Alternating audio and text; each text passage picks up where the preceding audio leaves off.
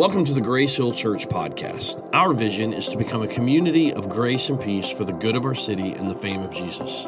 Every Sunday morning at 9:30 a.m., we gather together at the Malco Theater in Collierville, Tennessee, to be encouraged and strengthened in our faith by worshiping God through music, scripture, and a message for our lives. So if you're looking for a church home where you can feel loved and accepted as part of God's family, then come and join us at Grace Hill Church. You can visit our website at gracehill901.com for more information about our services and what we have planned for the upcoming weeks. We look forward to connecting with you. Now here's this week's message. Also, I was noticing that Brian Pinlack was here playing bass today. I was glad to see Brian. It's good to be here. Oh, there he is. He's right behind me. I went to a little concert of his, and he kept calling me out the whole time. Guess what I'm going to do today, Brian? Let's do it. Let's do it. Oh, man, I'm glad to be with you guys. We're in a series called Encountering Christ, Encountering Jesus. And I want to tell you a little bit about my initial experience of encountering Jesus. I was 16 years old.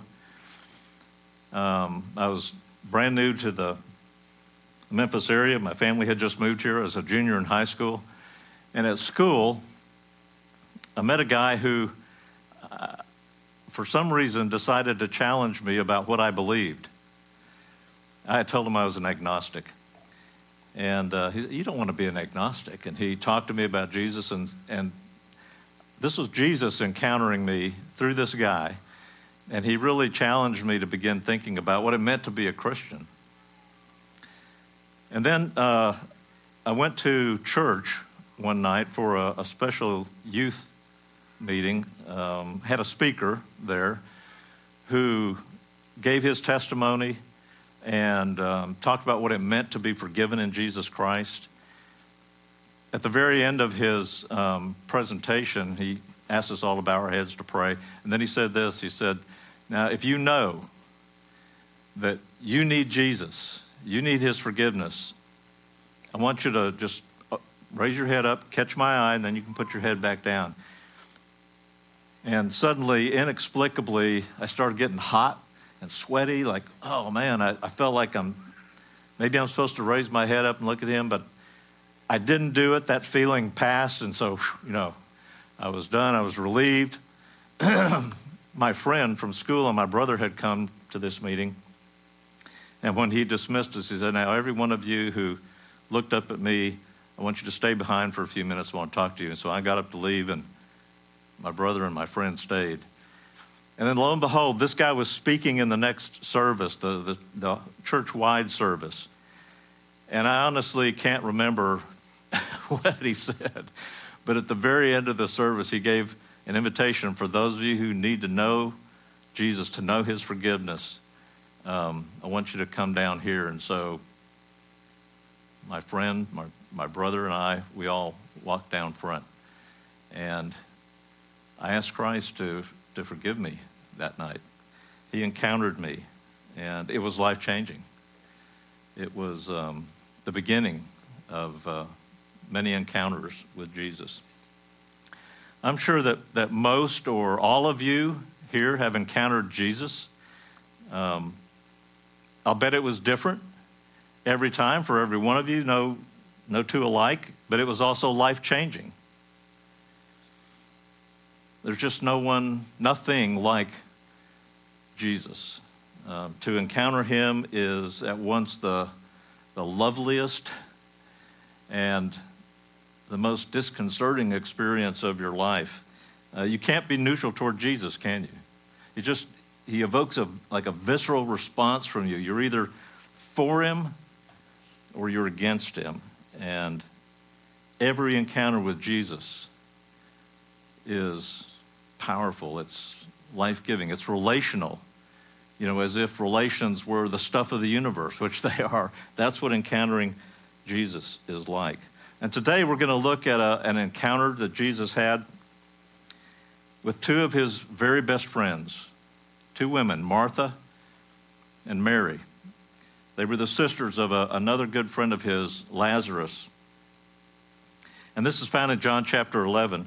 And if you would, let's stand, let's read this passage from God's Word.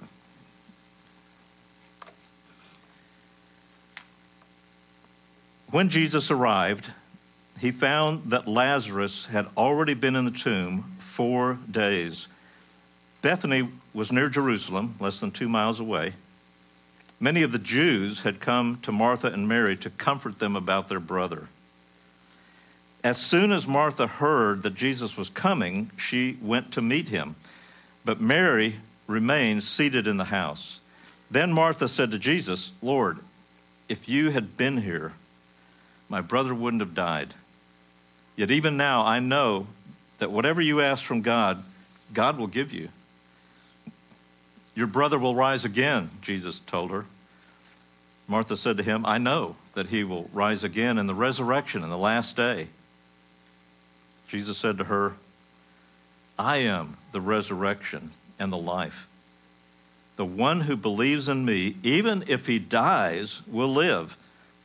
Everyone who lives and believes in me will never die. Do you believe this?" "Yes, Lord," she told him. "I believe you are the Messiah, the Son of God who comes into the world."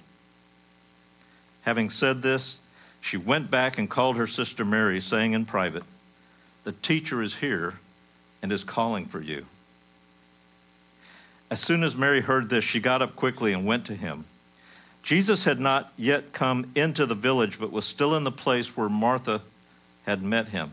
The Jews who were with her in the house, consoling her, saw that Mary got up quickly and went out. They followed her, supposing she was going to the tomb to cry there. As soon as Mary came to where Jesus was and saw him, she fell at his feet and told him, "Lord, if you had been here, my brother wouldn't have died." When Jesus saw her crying, and the Jews who had come with her crying, he was deeply moved in his spirit and troubled. "Where have you put him?" he asked. "Lord," they told him, "come and see." Jesus wept. So the Jews said, "See how he loved him?"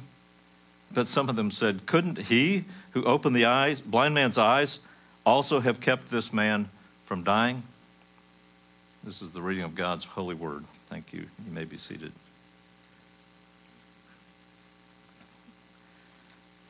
I'm not sure you've had the same experience I've had reading this, but one of the first things I do is I kind of respond with questions to this passage, like, why doesn't Jesus go straight to Mary and Martha's house? Why does he stay outside, just outside the village? And then why does Martha leave the house to go meet him and Mary stays?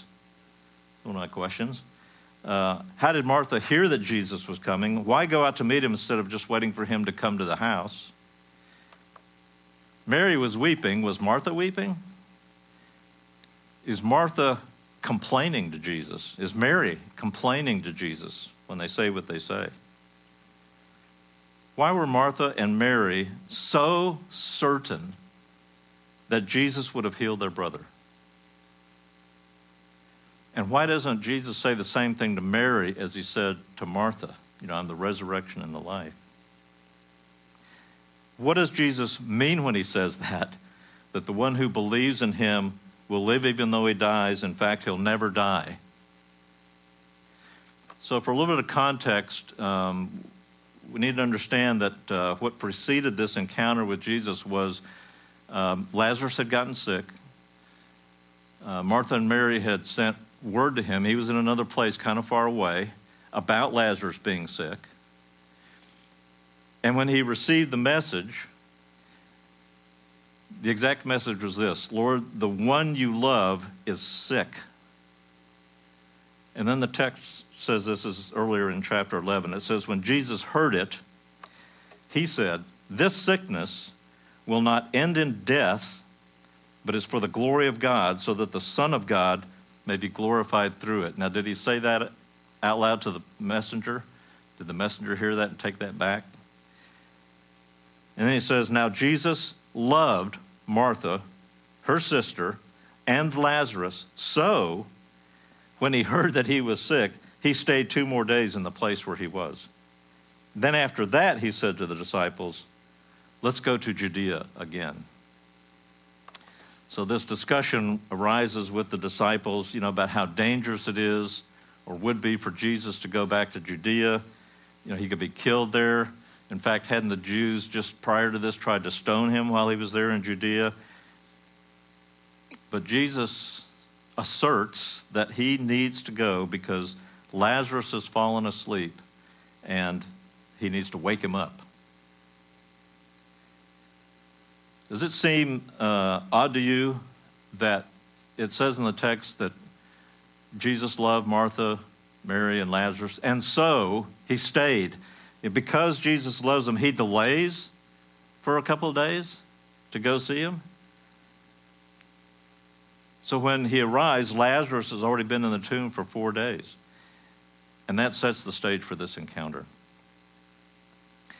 We're told that Mary, Martha, Lazarus had been living in Bethany, which was a short distance from Jerusalem. In fact, it's just over the ridge of Mount Moriah, or the Mount of Olives, just east of Jerusalem. You've probably seen pictures of Jerusalem taken from this ridge. You look kind of down and you can see the Temple Mount, where now is the Dome of the Rock and the Al-Aqsa Mosque, 2 Muslim buildings. Beautiful way to take a picture. Just over that ridge to the east was Bethany.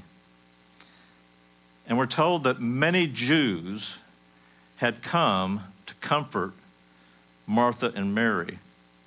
And, think about it, this is really a wonderful custom, something they practiced to help people who are grieving. They would come and visit. They'd do this for days on end.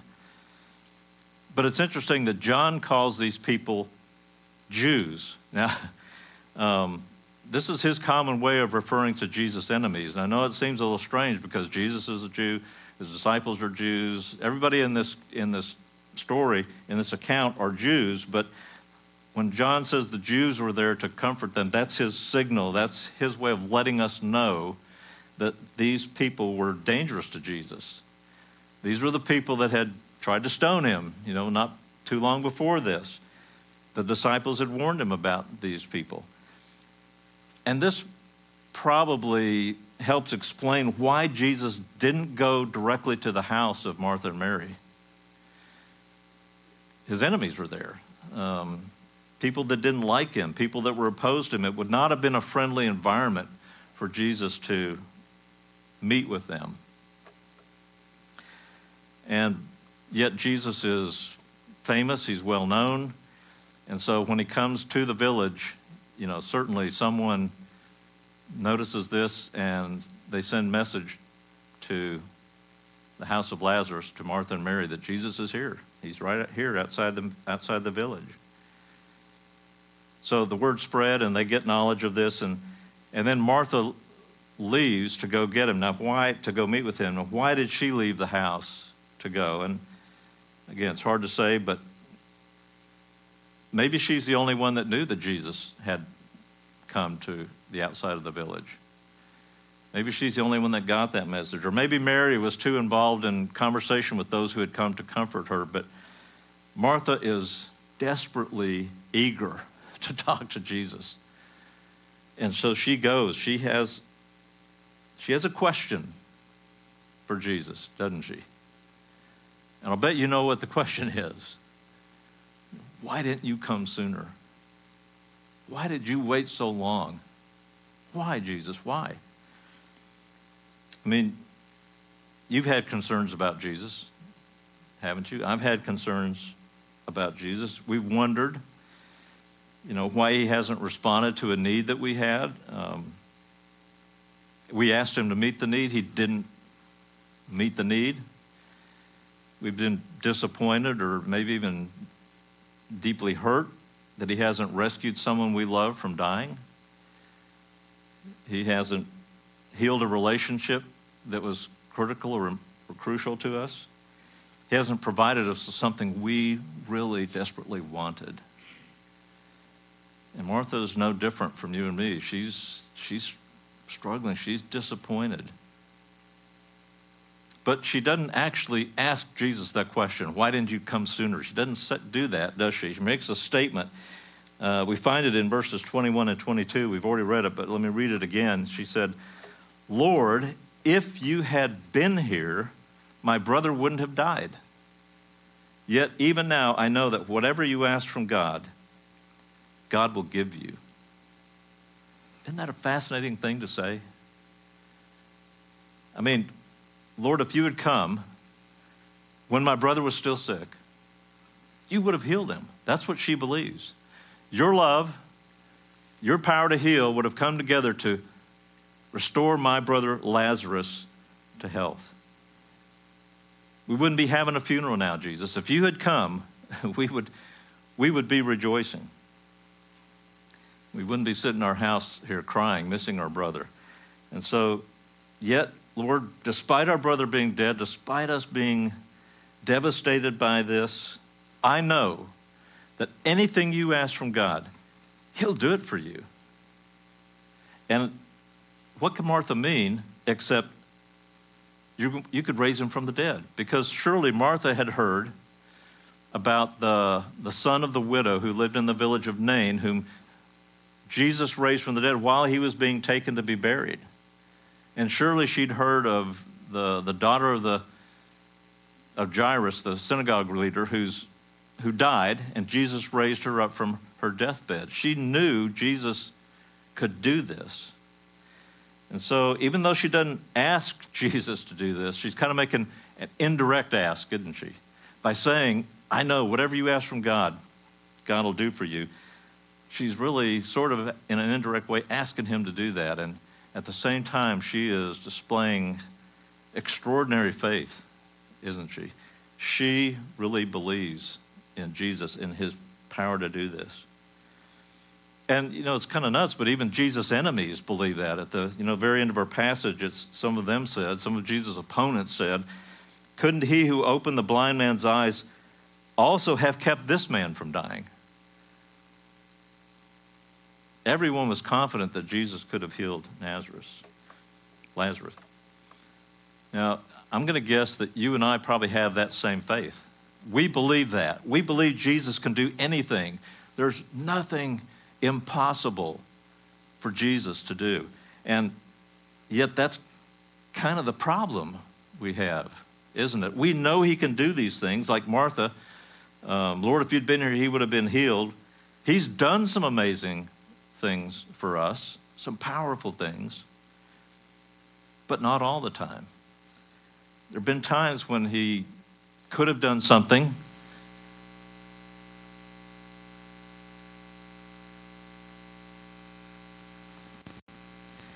we've had loved ones die.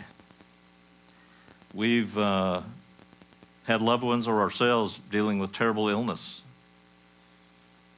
We've had marriages, we're seeing marriages end. We've seen children go off the reservation. Why does Jesus only sometimes do these miraculous things and other times he doesn't? This is what Martha's struggling with. This is what we struggle with. And it's interesting, at this point in the encounter with Martha and Mary, Jesus doesn't immediately offer to raise Lazarus from the dead, does he? Instead, it seems like he kind of offers Martha this little consolation. He says, your brother will rise again.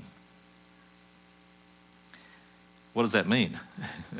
Does he mean Lazarus is going to be raised again in a few short minutes when I go to his tomb and call his name? Martha doesn't seem to take it that way. She says, oh, Lord, I know he'll rise again in the resurrection at the last day. Now, that's the orthodox belief and understanding. That's what was taught in the Old Testament. That's what the Pharisees taught. Now, the Sadducees didn't teach that, but they're the minority. This is the common belief and understanding. But that's when Jesus says this really strange thing. And you got to admit, you read through the Gospels, Jesus says some strange things. I think about in John chapter 6 when he says to his disciples or to the people there he's preaching to, you've got to eat my flesh and drink my blood. Some of his disciples, oh, that's too much, and they cut out. Jesus that's part of his way, is to say things that are really unusual. It makes me think, believe it or not, of Abraham Lincoln. I don't know if any of you saw the movie Lincoln by Spielberg, but Lincoln, of course, he was elected president. The guys that he ran against who lost, he made part of his cabinet. One of those was Edwin Stanton, who was a lawyer, a politician, obviously. Lincoln made him his Secretary of War. This was during the Civil War. And Stanton did a fantastic job. He helped organize the massive military resources of the North and win the victory. President Lincoln was also a lawyer, but he was kind of the more, backwoods type, less refined type of a person, you might say. He was kind of a folk.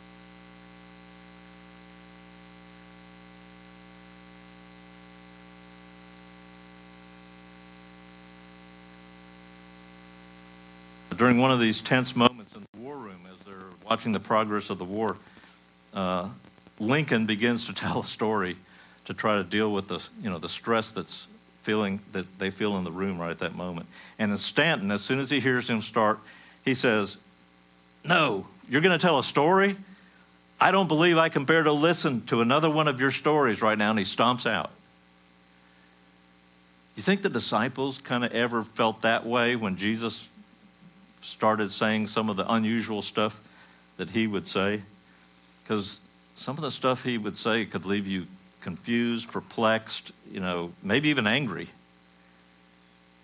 And this one thing that Jesus says seems really outrageous. Look at verse 25 and 26. Martha says, "I know he'll rise at the resurrection." Jesus said to her, "I am the resurrection and the life. The one who believes in me, even if he dies, will live. Everyone who lives and believes in me will never die.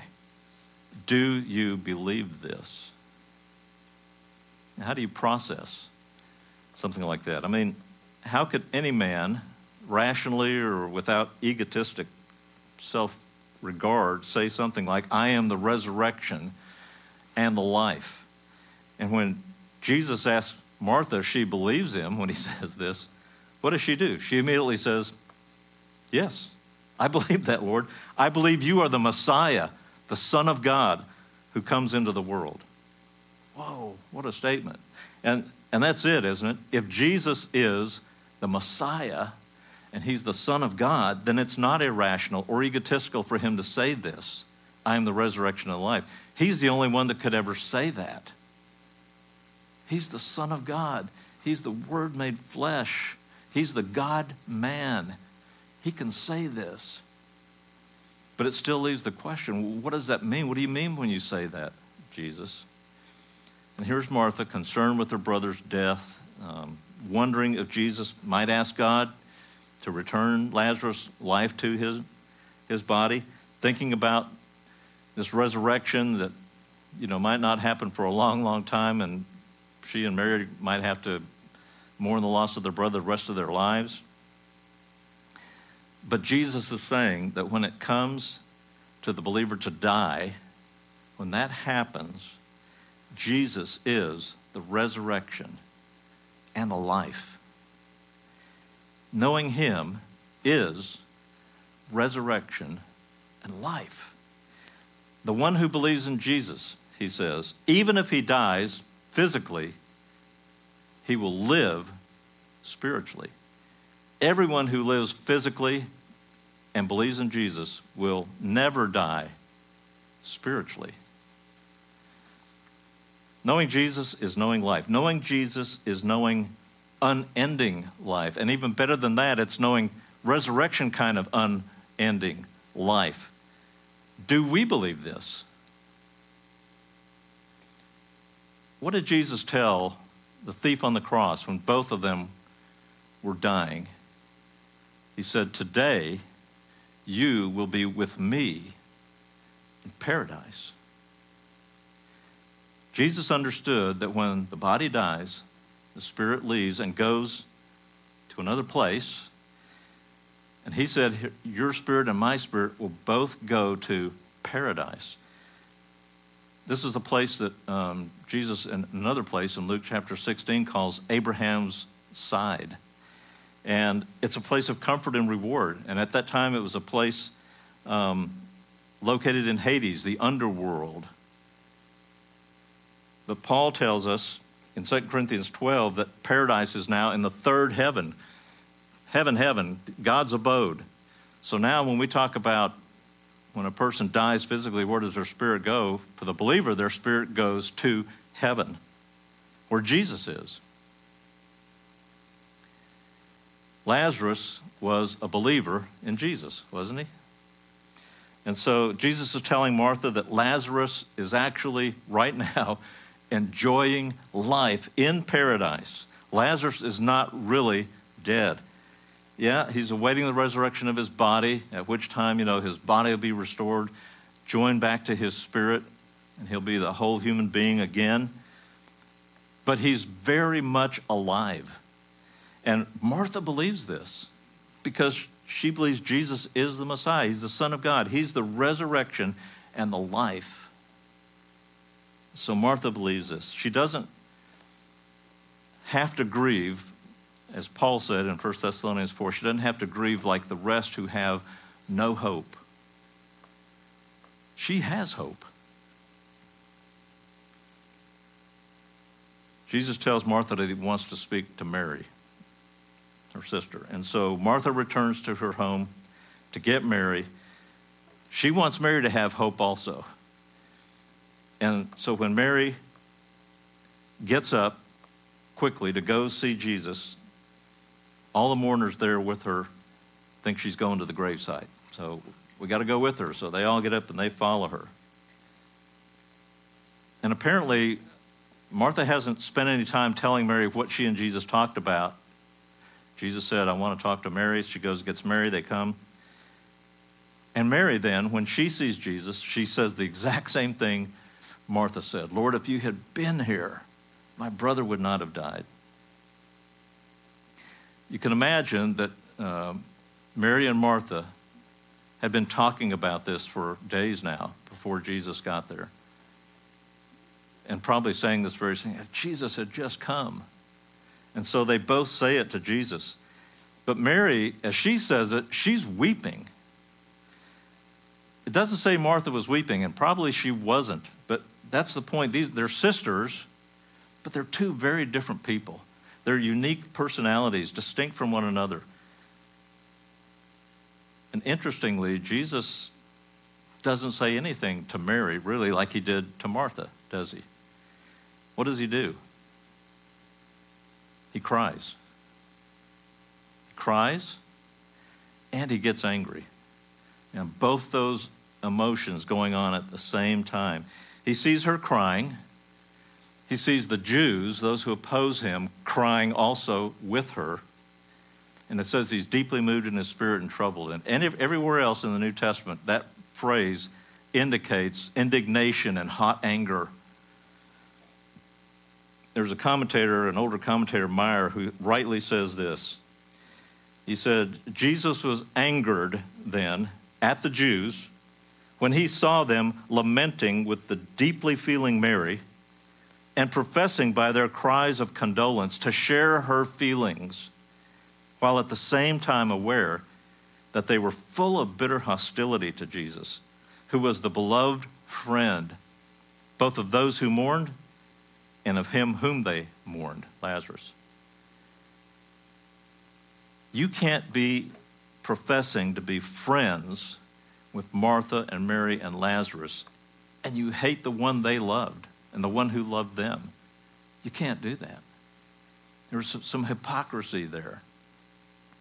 And likewise, for Jesus, you can't be a true friend and not be moved by your friend's emotions and sorrow. And what's wild about this is Jesus knows he's about to raise Lazarus from the dead, but he still cries. He cries with Mary, Martha, the ones who really love him.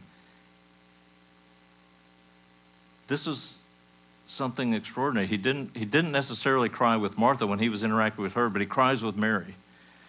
And again, this is one of the really cool things about our encounters with Jesus. None of them are copycat. No encounter with Jesus is one size fits all, is it?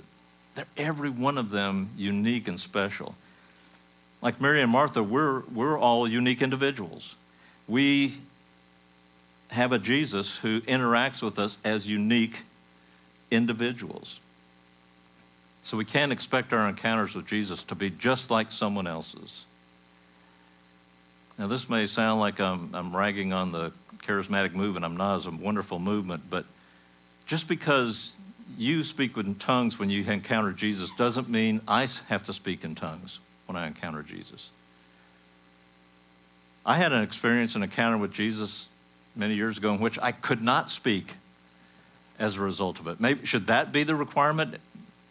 Everybody has an encounter with Jesus. They should not be able to speak. It just doesn't make sense. Every encounter with Jesus is unique and special. He doesn't deal with everyone the same way. And so neither should we.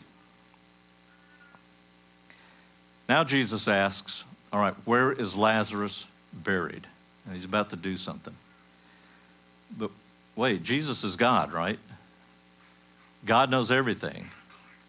Why does Jesus have to ask for directions to where Lazarus is buried? Shouldn't he already know that? But this is a failure, I think, to understand how Jesus was living out being both God and man. Jesus, I believe, was not exercising his deity at all while he was here in the flesh. Think about it. That's why, for example, he didn't know when he was coming back to set up the kingdom. He said only the Father knows that. Not the angels, not even the Son. Only the Father knows that. He didn't choose, apparently, to access his divine knowledge, his all-knowing knowledge. And when Jesus did miracles, casting out demons, for example, it wasn't him using his own divine power. He was doing it by the power of the Holy Spirit. That's why when the Pharisees complained and said, you're casting out demons by the power of Satan, Jesus said, that's blasphemy against the Spirit. Not against Jesus, against the Spirit, whose power was the power that made these demons leave. And it was also the Holy Spirit then, I believe, that was giving Jesus special knowledge at various times that he couldn't have otherwise known because he wasn't accessing his divine knowledge. Like when he met with the Samaritan woman at the well. And he says, I know that you've had 5 husbands and the one you're living with now is not your husband. The Holy Spirit gave him that knowledge, that information. So Jesus was living in dependence upon the Holy Spirit, just as we can and just as we must. And he was showing how a human can live in connection and relationship to God. We know what Jesus did next, don't we? He raised Lazarus from the dead. He is the resurrection and the life. Now, I'm going to say this. He didn't technically resurrect Lazarus. We would say he resuscitated him. What I mean by that is Lazarus didn't get an imperishable body. That's what the resurrection does. It gives you a body that will never die. Lazarus died again after this. Jesus was actually the first one ever resurrected, ever get that imperishable body. That's why Paul says he's the first fruits. He's the first fruits of all who believe, of all who will be resurrected. So, unless we're alive when Jesus comes back, we'll die physically. Our spirits will leave and go to heaven, where we'll wait for Jesus to come back and he'll bring us, our spirits with him, and resurrect our bodies. They'll be joined together again, and we'll have a new kingdom life. But here's the question. Why did Jesus delay coming to Lazarus? Why wait the way he did when he could have come, healed him, spared everyone who loved Lazarus this tremendous grief and misery? Why did he wait? And the answer in this context seems obvious. He had a greater, bigger purpose for this situation, for Lazarus. And in this case, it was to show Jesus' power over death. I mean, he could have healed Lazarus when he was sick, but raising Lazarus from the dead, man, That's a huge miracle. That plays an even greater note, doesn't it? Some believed, in fact, that a person's spirit hung around the grave, hung around the body for 3 days. So Jesus waits long enough so that it's 4 days Lazarus has been in the grave. This is no second-rate miracle. This is an absolute, overwhelming, powerful demonstration of God through the Messiah.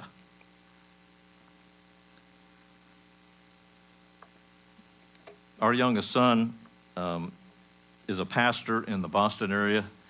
He's been had preached recently a series through the book of Romans. And in Romans 8, Paul tells us that the sufferings of this age are not worth comparing with the glory which will be revealed to us in the coming age. And that when we're suffering, we don't know what to pray. But the Holy Spirit prays for us according to the will of God, Paul says. The Holy Spirit doesn't always pray for whatever suffering we're experiencing to be removed, obviously, does he? Because the Father would do that. He'd remove that if that's what he prayed. He doesn't always, maybe even often, pray for the removal of our suffering. And I can speak firsthand of that. He didn't remove my suffering when I had my gallbladder event and my pancreatitis, some of the most unbearable pain I've ever felt. The Holy Spirit instead prayed for me to endure that suffering and even to learn from it. He wanted me to grow through that experience. He wants us many times to grow through the experience of suffering and pain. So my son said, God is asking us to trust him in our suffering. And it's like he asks us, do you love me? Do you trust me? Am I enough for you?